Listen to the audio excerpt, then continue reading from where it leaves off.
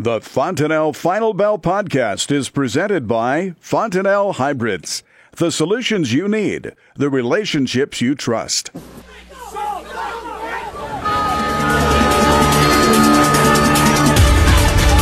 Good afternoon. Welcome to the Fontanelle Final Bell here on the Rural Radio Network. I'm Susan Littlefield. As we wrap up this trade week, I was hoping we would have seen some positives. Now, we did at least on the wheat, but the corn and the beans are to the lower side. We talk, of course, with Sue Martin. Sue is with Ag and Investment out of Webster City, Iowa. You made a comment before we started the Final Bell about beans are going to bounce, but it looks like we might not see a low until August. Well, I'm thinking that it could be August before we see our low. Now, I know, like in years when you do have expectations of large demand like we have for corn, it's not uncommon to see a July low, but those are usually what happens is you've gone down the first half of the year to put that low in. So I'm still thinking that this year's an August low, and then we'll see what happens. But when I look at beans, for example, and corn to some extent too, but especially soybeans, we're following the pattern on dates for highs and lows very similar to the year of 1978. And that year we had a low on January 17th. This year our low was January 12th. That year we rallied into May 30th for our high. This year we rallied into May 29th for our high. That year you broke down, you chopped around a little bit in July, but you ultimately broke down into August, I want to say 8th, 10th, something like that. I have cycle low timing due August 7th. And I have another date in August, but I'm kind of focused on the 7th of August. And then that year in 1978, soybeans turned around and made new highs for the year into October 30th. Will that happen again? There's our question mark. But so far, these turns have been coming right on cue this year. You look at the way that the pattern has been, and I know I always am impressed that you are able to pull up charts like that in your head. Looking back, into the 70s and 1978, as you mentioned, is following some patterns going on for both corn and beans. Well, it is. And I looked at the fundamentals from those years as far as carryouts. Well, our carryouts in corn were nearly almost identical, not quite, but pretty close to what we are this year. Where soybeans, the carryout was much less. But the thing is, the bottom line is we thought that we would have a correction here anyway at this time. Our thought for highs this year was May 29th, June 10th, and June 18th. And we did never believe we'd see a high in July this year. So we were expecting a correction at this time anyway. It's just this year we really got precipitated. Now, because of the trade war. But when you look at, everybody's really down in the mouth about corn, for example, and, worried. And I understand, I get it. A lot of producers are still holding old crop corn and didn't make the sales, which is so understandable. But the thing is, you look at the market here with a trade war tariff going on, we've broken about, a little over 75 cents. Maybe, let's see, our high was 4.29 and a quarter, or 3/4 on the D's, and we're at 3.53 and 3/4 today. So we've broken a little over maybe 77, 78 cents. And everybody feels like, oh, this is horrible. It's the end of the world. Now, it might feel that way because you're hanging on to crops and it's year 6 from a major high in the soybeans and corn market. However, if you go back, last year's sort of similar. Go back to 2016. Corn put a high in around early June. In 19 trading sessions, the market broke $1.06. And then we had a nice little bounce, and then the market did one more step down into August 31st, September 1st, but broke down into August, the end of August, and ultimately from high to low, it was $1.33 and a half.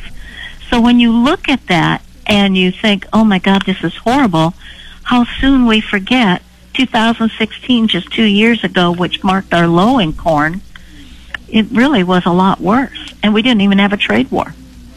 Yeah, you bring up the trade war, and that's had a huge influence as the way we've seen these markets trade. Very much. Now, it's my understanding that the U.S. Today dropped the ban on ZTE, and that's a biggie for China. They admitted guilt, and they paid a $1.4 billion fine. So, that's a big step in the right direction. President Trump was going to let them have ZTE, and then he caught a lot of flack, so he backed off. But they basically have settled that, and the U.S. has dropped their ban on ZTE today. So it's possible that we're getting subtly some little steps heading in the right direction to get China to come around. But the exports, especially for the soybeans, have continued to be on the quiet side, and it remained that way as well today. They are. I think, we've had some good export sales as far as smaller entities coming in and buying in place of, they aren't going to Brazil.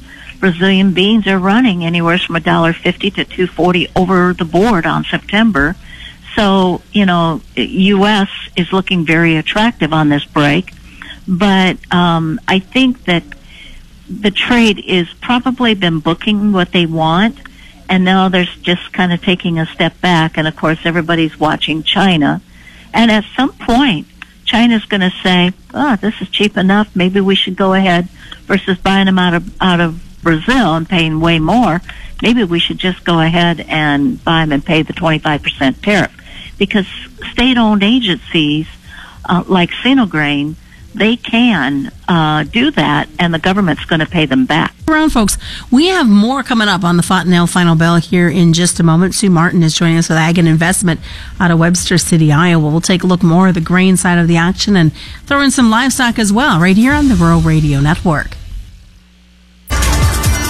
Welcome back to the Fontanelle Final Bell here on the Rural Radio Network. I'm Susan Littlefield. Sue Martin's joining us with Ag and Investment out of Webster City, Iowa. I'm proud to say, as I look out the window, it's raining. You're looking out your window a couple hours away from us. It is raining. And some cooler temperatures are prevailing. And I know that the WASDE report and talk of cooler temperatures, you were saying before we went into the second half of this, that we might see some effects in the next report because of the temperatures we're seeing in the month of July.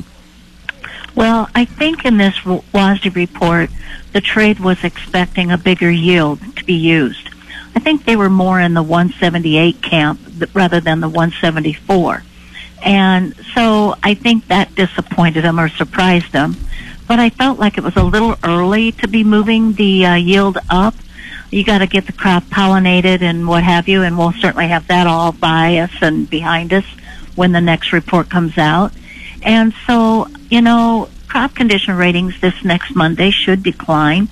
I believe we were around 75% on corn last week or this week, and we were at 71% on beans. So we'll probably step down on those because of the heat impact and what have you. But the trade will look ahead at the cooler temps coming in. Now, that said, we'll see how long those cooler temps stay with us. Because that is going to help the crop kind of revive and perk up and help us. I think it's thought that pollination could go on this year through about the 20th, 21st of July. And so that's not really far off, but the crops have had a lot of heat, pushed them ahead, and, the night temperatures, by the way, haven't cooled down a whole lot. So to have a little relief here with some rain is probably a really good thing. As we jump over to the livestock side, some cooler temperatures prevailing is good news for the cattle, especially those in the feedlots at this point. Well, it does. I think that the cattle market's had a nice little rally here on the feeders, and it's trying to hang together. Actually, feeders are doing the best. I have trading indicators that I really like, and right at the moment, they're tipped a little negatively on cattle, both fats and feeders. So, but yet all we're doing is just spinning our wheels, so to speak. And that's the best way you can correct a market if you want it to be a stronger biased market. I look at the fats, and I continue to believe that we've got quite a spread going between cash and futures. And I think that as we go forward here, this whole week's been the Goldman roll, where they're rolling out of August, moving out to Dees and what have you. But I think as we go forward, we're going to be looking at these Octobers probably doing a basis change where we start to see cash go under the futures. So you could have a softer cash market and futures don't have to break. Well, we saw such good numbers last week in this cash, and I know many cattle producers were hoping to see that continue into this week. Well, I got to tell you, Susan, it's interesting. Packers make it sound like they have cattle bought far out in ahead, and yet we noticed some Packers already, cattle that they had bought last Friday for next week's delivery, pulling them yesterday, trying to have them for a Saturday kill is what they're doing. What about for the hogs? We've continued to see struggles there, and as we get ready to move into third quarter, is there any concerns out there? Well, exports, everybody's worried because exports are down, certainly to China, in a big way. But I also think China's kind of got their feet on the ground. They moved, they went through that period where they were moving their hog industry from the south up to the north. And they've got that done, and they've got themselves repopped. So I kind of think they're at a spot where they're just not wanting to bring in a lot of pork anyway. But in the meantime, the trade tariffs really is impacting pork and also into Mexico, too. Mexico takes a lot of pork. But the one thing that we have to keep in mind is the packing plants in Mexico are set up to take fresh product, not frozen product. And therefore, if they were to get stuff in, they would have to import it in. It would take longer. The U.S., even though we have a tariff, it's still more timely. Are we going to see, or what are your thoughts for these producers that are looking at contracts into fourth quarter and first quarter of 2019? How do they know? Do we sign these contracts? Do we wait and see what's going to happen with these trades? Well, that's just it. It makes it really tough to know going ahead. I think that when we look at, commodities in general, we are undervalued in many, many areas. We have a manufacturing company here in Iowa, and they're well known throughout the whole Midwest, and it's Sukup Manufacturing. They employ 600 people. They're a wonderful company. They build bins, grain bins, and steel buildings and a few other products that they make, and they also, and dryers, but they also are very giving. Every year they take grain bins and make them into homes. The best way for folks to reach you, Sue, to talk more markets with you? Well, our number's 1-800-527-0051, and you all have a great weekend. And that is the Fontanelle Final Bell on the Rural Radio Network.